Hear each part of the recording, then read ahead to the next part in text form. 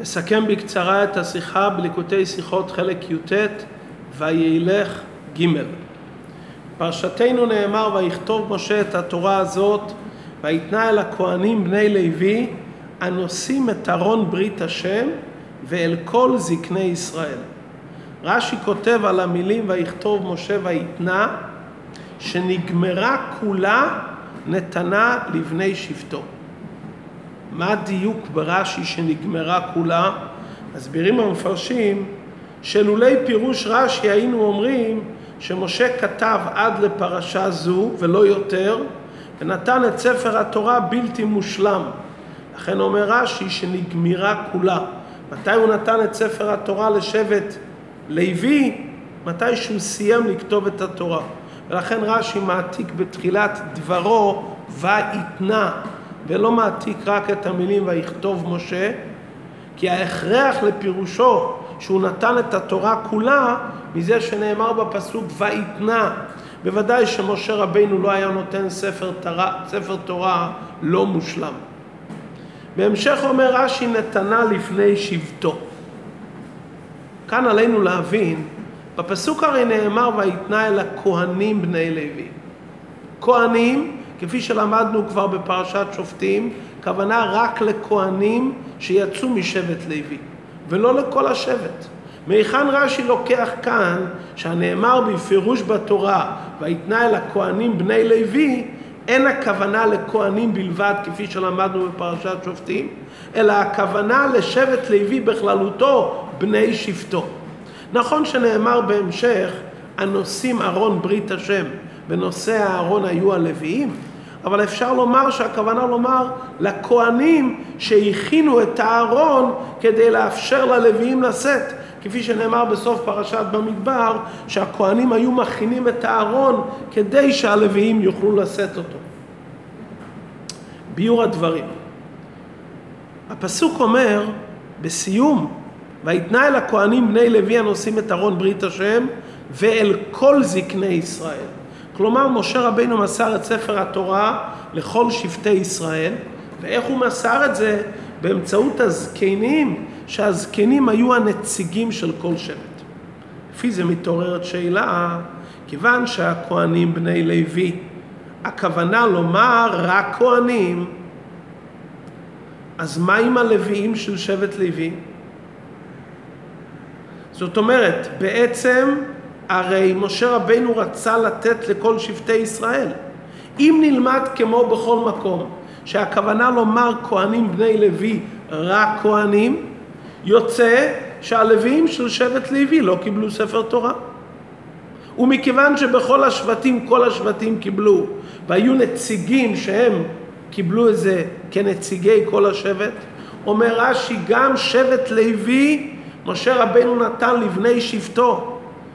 נכון שבפועל זה נמסר על הכהנים, כמו שבכל שבט זה נמסר לזקנים, בשבט לוי זה נמסר לכהנים, אבל הכהנים זה נמסר כשלוחיהם של שבט לוי כולו. לכן הפסוק אומר בני לוי,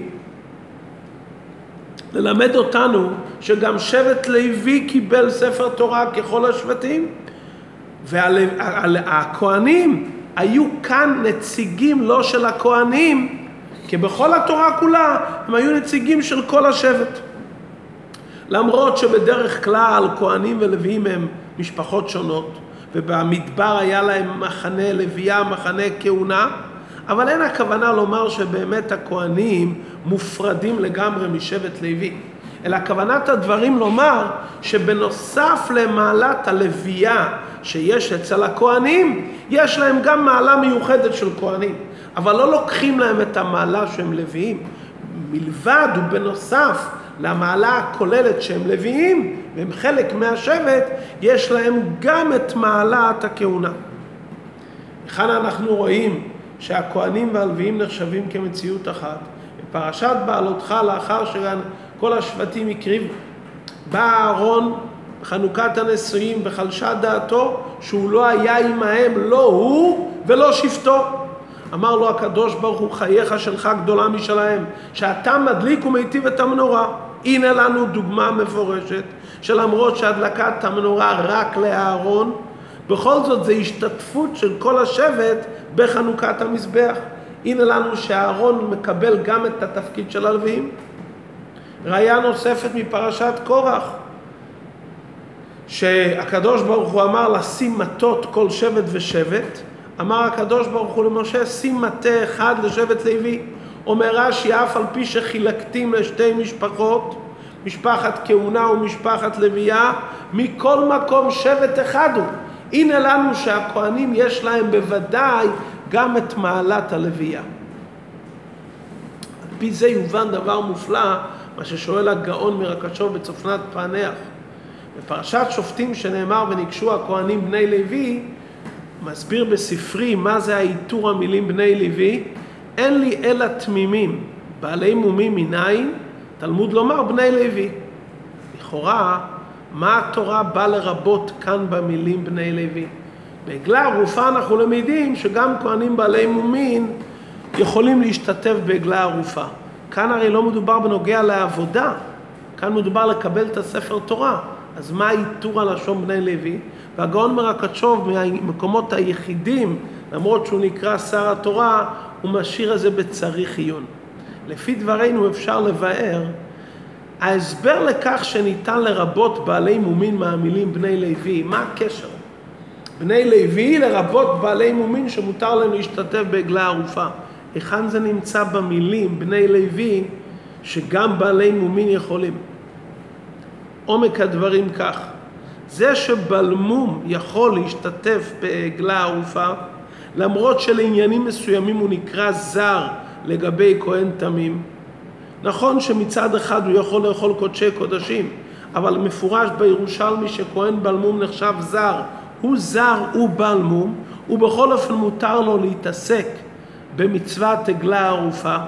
ככה בני לוי, למרות שהם שבט אחד עם הכהנים, הם נחשבים מבחינה מסוימת זרים לגבי הכהנים.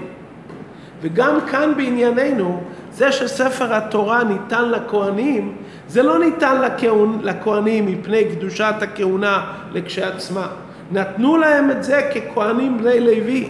כלומר, מכיוון שכהנים כוללים בתוכם גם את עניין הלוויה, למרות שעניין הלוויה זה זר לגבי חלק הכהונה שבתוכם, כי עיקר עניינם זה כהנים, כאן השתמשו בחלק הזר שבתוכם, שהוא חלק הלוויה והוא נחשב כזר יחסי לגבי הכהונה, כדי להיות נציגים של כל השבט.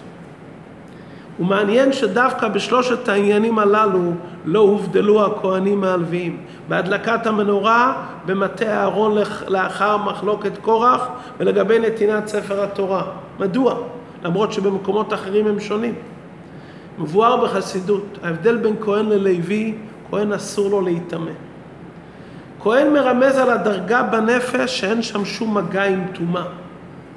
לוי לעומת זאת לא נאסר עליו להיטמא. זה מרמז לדרגה שהטומאה יכולה להגיע. שהלוי עובד בבית המקדש הוא טובל ומתטהר ומבטל את הטומאה. כלומר, על פי חסידות זה התהפכה וזה התקפיה. הכהן נמצא במצב שכולו טוב ואור, זה עבודה של התהפכה. הלוי נמצא במצב של התמודדות, התקפיה, הוא כופה את עצמו ועל ידי עבודה הוא מבטל את עניין הטומאה. לכן בשלושת העניינים הללו הכהנים לא הובדלו מהלוויים. כי המטרה והתכלית של אותם שלושת עניינים זה לתקן עניין בלתי רצוי. אם זה לתקן עניין בלתי רצוי, זה לא מצד בחינת הכהן, זה רק מצד בחינת הלוי. כי גם לכהן יש בחינה של לוי, ישנם עניינים שהוא צריך לתקן, מצד עניין הלוויה שבתוכו בנפש, לא מצד מעלת הכהונה. מצד מעלת הכהונה הכהן כולו טוב, מברך את עמו ישראל כולו קדושה. איפה אנחנו רואים בשלושת העניינים הללו? בהדלקת הנרות זה היה קשור עם חלישות דעת של הארון. אז חלישות דעת, הכוונה לומר, זה מעין חזרה בתשובה. משהו חסר כאן. הארון מרגיש חיסרון, חלישות הדעת. לכן זה בחינת הלוי שבתוכו. ובכלל כל עניין של הדלקת המנורה זה להאיר את החושך של העולם. כלומר, מרגישים שיש עניינים של חושך וצריך להאיר אותם. זה בחינת הלוי שבכהן. ובמחלוקת קורח כל העניין של לקיחת המטות קשורה עם תיקון למחלוקת קורח. אז זה לא בדרגת כהן, זה בדרגת הלוי שבכהן. ועל דרך זה בענייננו, שנתנו את הספר תורה כאן, זה לא ניתן רק ללימוד תורה, אלא כאן זה ניתן בעיקר כדי לתקן הנהגה בלתי רצויה. לאחר התוכחה בפרשת כי תבוא, ולאחר כריתת הברית בפרשת תבוא וניצבים, נותן משה רבינו את התורה ואומר להם, על ידי שתלכו בדרך התורה, לא תגיעו לאותם עניינים בלתי רצויים. ומכיוון שכאן מדובר על דברים שהם חלק הלוי שבכהן, לכן הכהנים כאן הם נציגים של כל השבט. ועל ידי חיבור שני העבודות של התקפיה והתהפכה, מקבלים את שתי המעלות, דרגת לוי של התקפיה של תיקון הרע, ודרגת כהן של התהפכה, שמתקנים את הרע בשיא השלימות באופן של התהפכה חשוך על לנאורה ומריר ולמיתקה, שנעשה כולו טוב.